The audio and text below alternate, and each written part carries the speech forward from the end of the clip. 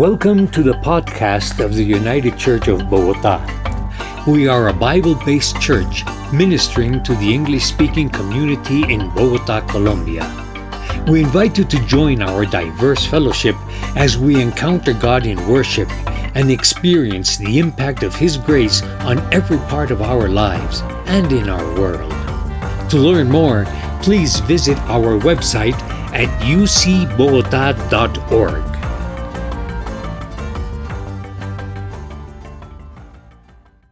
Let's look at God's Word. John chapter 14. We're looking at verses 1 through 7 as we study these I am statements in the Gospel of John.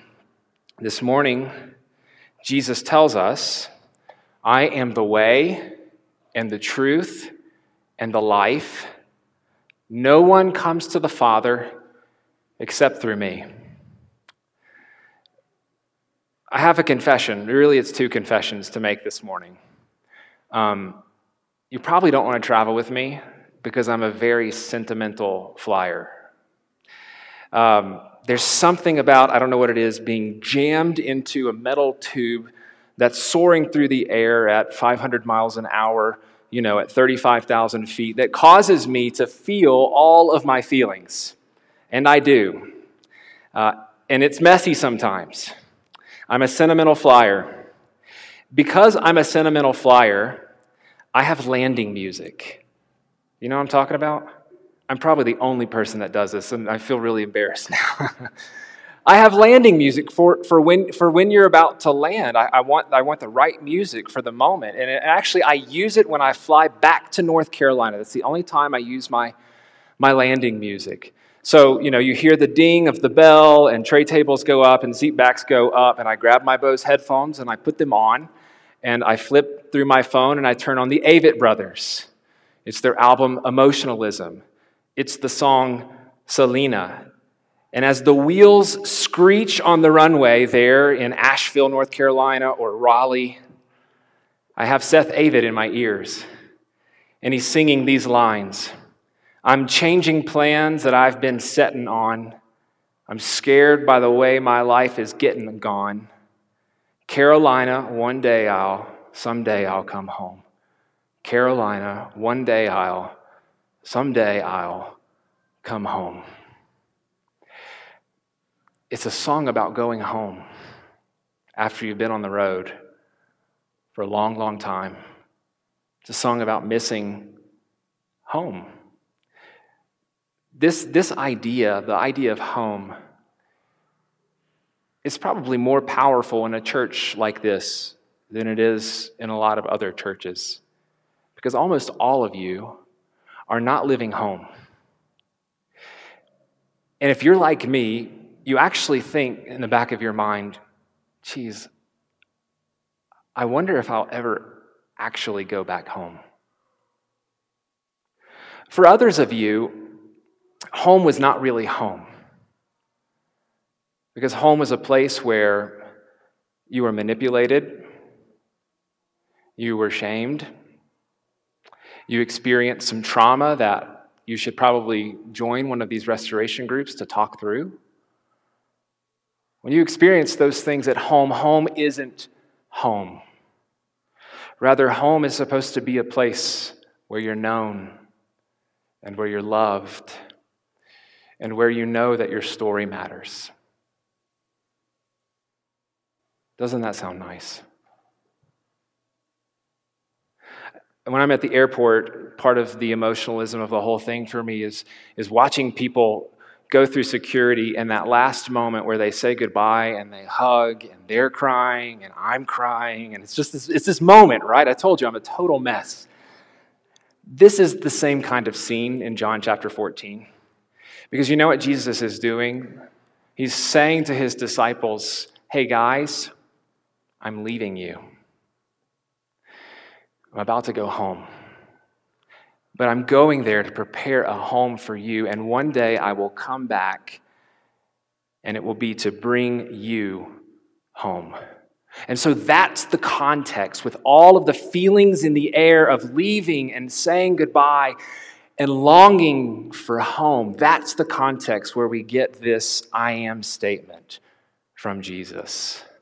Home is supposed to be a place where you're known and you're loved and you know that your story matters. And this is the reality for the Christian. If you know Jesus, the way and the truth and the life, then you get that. Will you stand as I read John chapter 14, verses 1 through 7? Jesus says, "Do not let your hearts be troubled. You believe in God, believe also in me. My Father's house has many rooms. If that were not so, would I have told you that I am going there to prepare a place for you? And if I go and prepare a place for you, I will come back and take you to be with me, that you also may be where I am. You know the way to the place where I'm going." Thomas said to him, "Lord, we don't know where you're going, so how can we know the way?" Jesus answered, "I am the way and the truth and the life. No one comes to the Father except through me. If you really know me, you will know my Father as well. From now on, you do know him and have seen him." Please be seated. The grass withers and the flowers, they fade, but the word of our God stands forever and ever. May he add his rich blessing to its preaching and its reading. Home. I've got you thinking about home.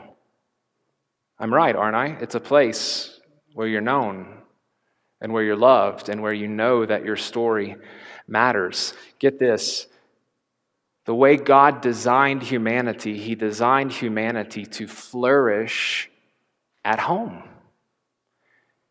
He knows that home is a life-giving place.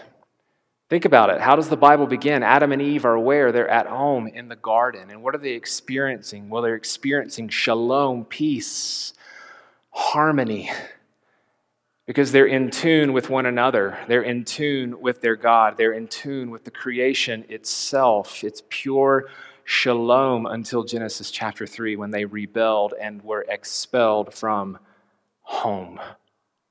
That was when they lost their way. That's when humanity lost its way. What is that like, to lose your way? I don't know if you know this, but one of the confessional documents that we use in our church here when we're examining elders, like Matt, you saw, he's one of our elder candidates that we just examined last week. We use the Heidelberg Confession, or the Heidelberg Catechism, rather.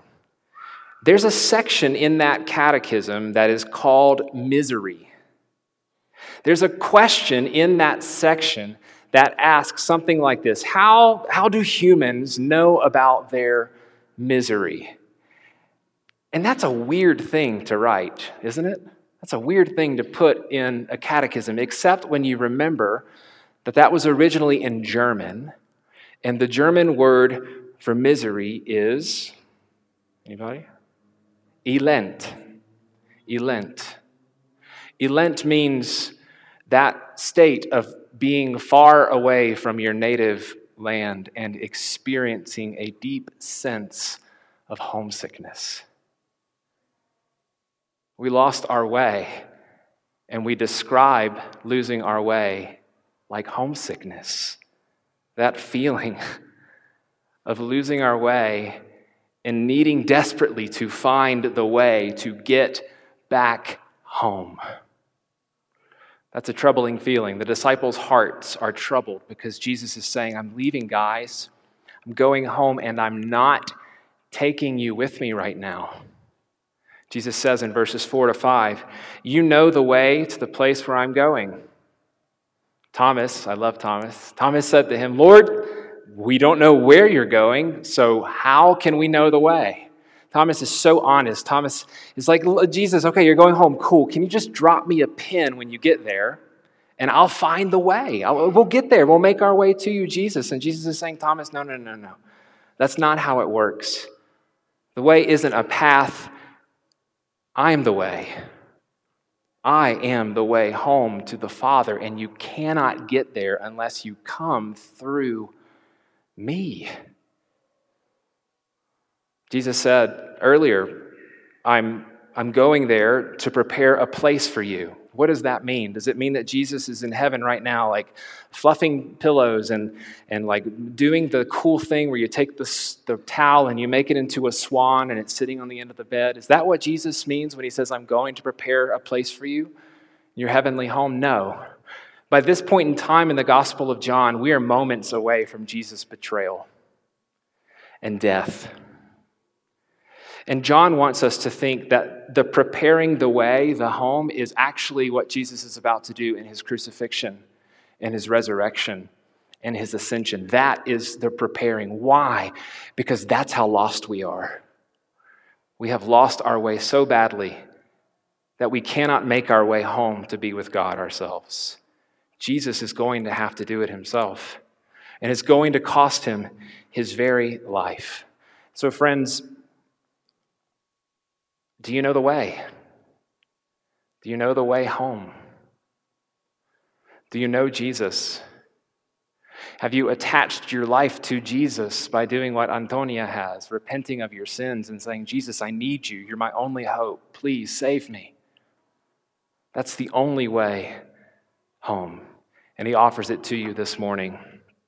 Jesus is the way. Jesus is also the truth. Let's treat it like this. What is the truth about Jesus? Well, first, as you saw here, Jesus claims to be God.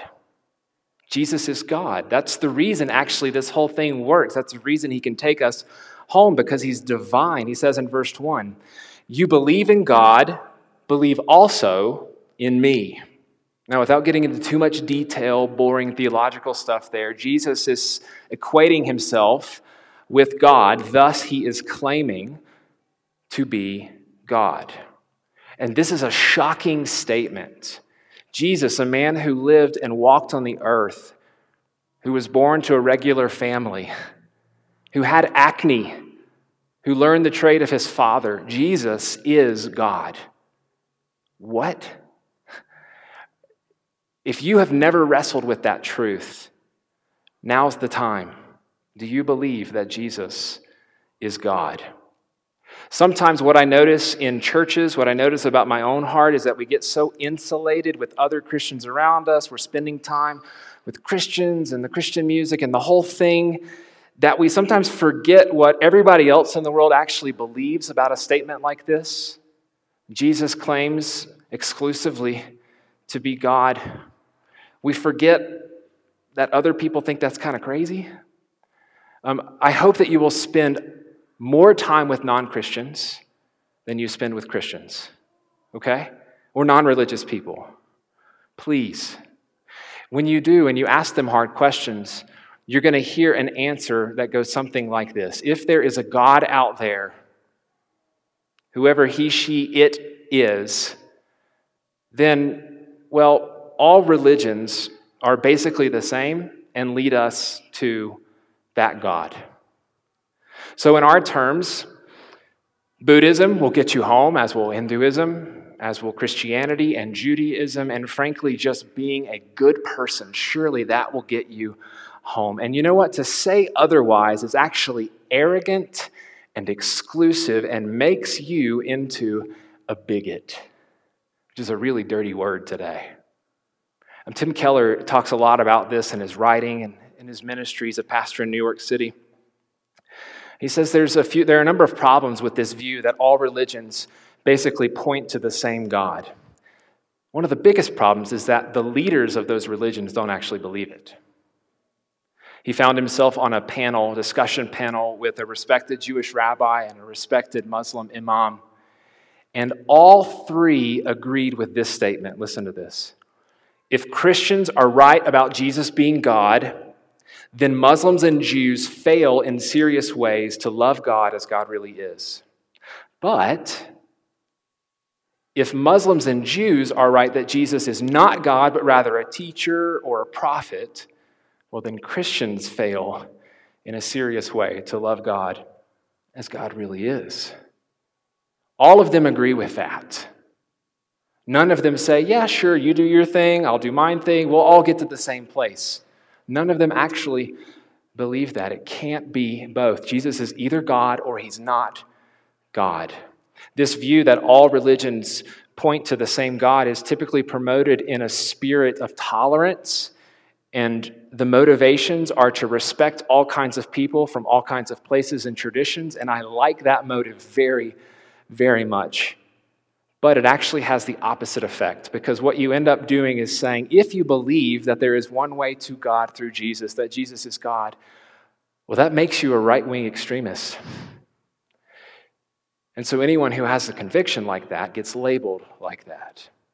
The other thing that is disrespectful is that it doesn't actually pay attention to the teachings of those religious traditions. It either waters them all down or it's just ignorant, and therefore not respectful to people who follow those traditions. When it comes to Jesus claiming to be God, here's the truth. He's either right or he's wrong. I love the way C.S. Lewis frames this. He says, look, you got three choices. Jesus is either a lunatic, he's a liar, or he's the Lord.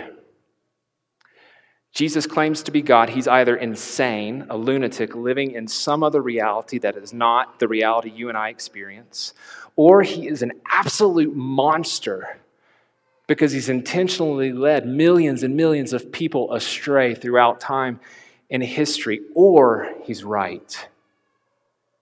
And that's what Lewis believed. And if he's right, well, then what he says is true.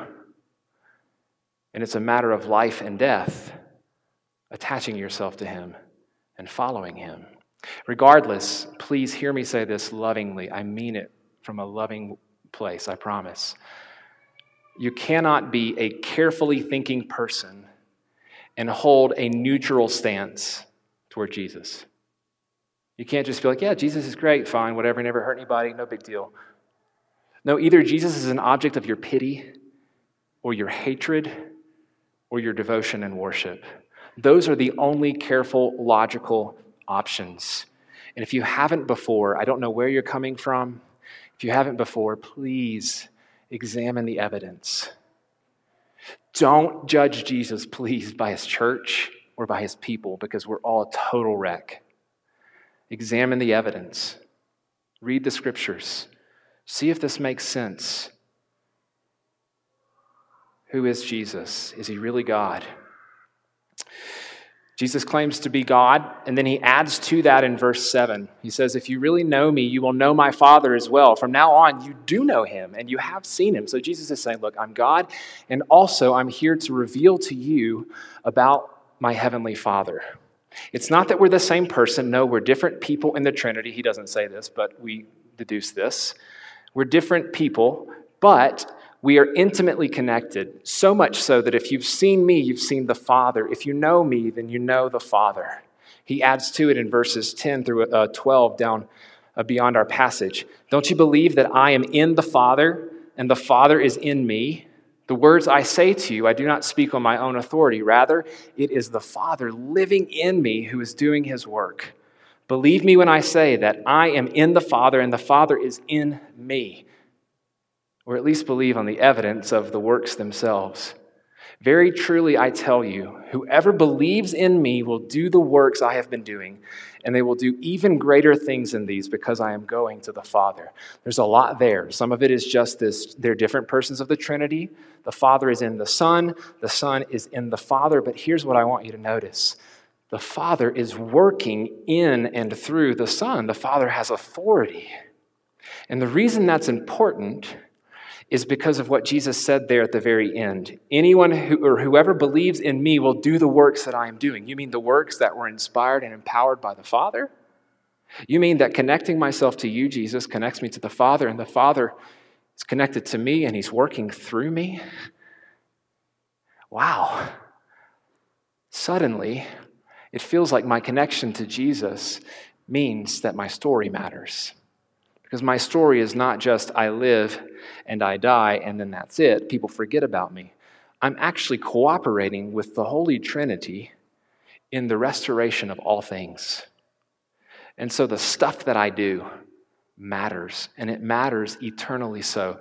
I want you to examine whether or not Christianity is true. I also want you to examine whether or not Christianity is real. Does that make you feel alive? The stuff that you will do this week has an eternal impact. Your story matters. But are you known and loved? Are you known and loved? This is another way of asking the question, does following Jesus lead to the life that he claims to be? Everyone wants to be known and loved and to know that their story matters. Every single human heart beats for that. But if we don't feel known and we don't feel loved, then guess what it does to us? It really twists up the human experience because you have to go and make meaning for yourself. You've got to go and prove your own significance, that your story actually matters. And people like you and me will roll up our sleeves and we will slave to create meaning for ourselves. This is why some of the most famous, significant people in the world from a worldly perspective are empty on the inside. Because they never heard somebody look at them and say, oh, I know you. Good stuff and bad stuff, and I love you no matter what. I'll never stop loving you. No, they're actually working so hard to get that from the rest of the world, and it's killing them. Elton John says it almost killed him. Elton John was giving a speech to some British university, and he started to talk about what it was like to grow up in a home with a father who never showed that Elton was known or loved or that his story mattered. This is what he said. He didn't hold me. He never told me he loved me. And he didn't come to see me perform. I was afraid of my father, and I was walking on eggshells the whole time trying to get his approval. I've spent the rest of my life trying to prove to my father that I was a success. He's been dead for years, and I'm still trying to prove it. You see how you can have purpose, and you can work really hard and do really big things, and you can be following a path toward death itself. I want to say this respectfully. Most major world religions have that shape. It's all about making the person in the sky, whether it's a force or a oneness or a person, making that satisfied with you. And so you work hard. You work as hard as you can, and you prove that you're enough, and you always do the right thing, and you never do the wrong thing, and you hope that when you do the wrong thing that you can make up for it yourself or maybe cover it up. And Elton John says that's the sort of pressure that led him to nearly drinking or drugging himself to death. And that is the reason he tells his sons every single day, I love you. I love you. Elton John lives in God's world. He may not identify himself as a Christian, but you know what? He's learned something about who God is and what the human heart is like. And it's that life is best lived when we are living under the warmth of the smile of our Father. All other major religions say, if you want to go home, it's up to you. Good luck. I hope you do it well. The Bible is this beautiful book. It's textured, it's complex, but the central message of the whole Bible is actually very simple. It's this: God the Father will never love you more or less than he already does in his Son Jesus. God the Father will never love you more or less than he already does in his Son Jesus. So please, make sure you are connected to him. This is what it's like. In case you're wondering, you've never heard, I know you and I love you from someone in your life. Jesus at his baptism, this is kind of his first big public event. The Father breaks into humanity and he says this is my Son with whom I am well pleased. And if you are connected to Jesus through repentance and faith, what he's done for you, the Father right now says the exact same thing about you. This is my daughter. This is my son, with whom I am well pleased. It's amazing. How could that be? It's not because we've earned it and God has been like, oh, good job, you did it, finally, now you can have this. No, it's because Jesus earned it for us. He gave us his life, his perfection, and on the cross he took all of our imperfection and all of the death that we have cultivated and that we deserve. The God of the universe, really, the God of the universe knows you, everything about you, and he loves you, and he'll never stop loving you. Love like that is life-giving. I would say that's the only kind of life-giving love there is, actually. It's freeing. You can make a mistake. God's not going to stop loving you. You can do something wrong and not have to hide or pretend like everything's okay, and you can be honest with what a mess you are and the things that you've messed up in your life. It's not based on your performance. You don't have to pretend. This is actually, the fact that this sort of love is life-giving is why it is not bigotry for Jesus to say, I am the unique way, truth, life. It's like this when you teach your children to cross the street. You say, hey, turn this way, look that way, look back this way. If everything is clear, then you cross the street. We don't teach our children to just come up to the street and be like, hey, look, there are lots of ways to cross the street. Whatever, just go for it. That would be deeply unloving, wouldn't it? That would be deadly. Jesus says an exclusive thing that's hard to our cultural ears, but it's the most loving thing he could tell us because life without Jesus is deadly. I told you that my landing music has been reserved exclusively for when the plane touches down in North Carolina. For whatever reason, 9.5 years almost of living here, I've never been able to listen to my landing music when I land in Bogota until a couple weeks ago. And the reason I did it a couple weeks ago is because I had this revelation. Home is not really about a place. It's about people, isn't it? Home is about that group of people who know you and love you and communicate that your story matters. And that's what you are to me. Home is not about a place. Heaven, the new earth, it's not going to be so awesome just because it's a great place. It will be a great place. You know what will make heaven home? A person. Jesus. Jesus is our home. That's actually what he's been trying to say in this passage. It's in there in verse 3 that he's going to take, he says, I will take you with me so that you also may be where I am. Why? Because Jesus himself, the person of Jesus, is our home. Home is not found in a place. It's found in our Savior, the way, the truth, the life, because Jesus is the only one who can really show us that we're known and that we're loved and that our stories matter. Lord Jesus, we give you thanks for this. This is beautiful. It warms our hearts, and yet we struggle to put it into practice. We struggle to believe it. Sometimes we want to soften it to make ourselves sound relevant. Would you please overwhelm us with your grace and your goodness? Fill us with your Holy Spirit, that we are a people who trust in you and who encourage others to trust in you, our true home. Would you free us with this good news that you love us no matter what? This we pray in your name. Amen. Thank you for listening to our podcast.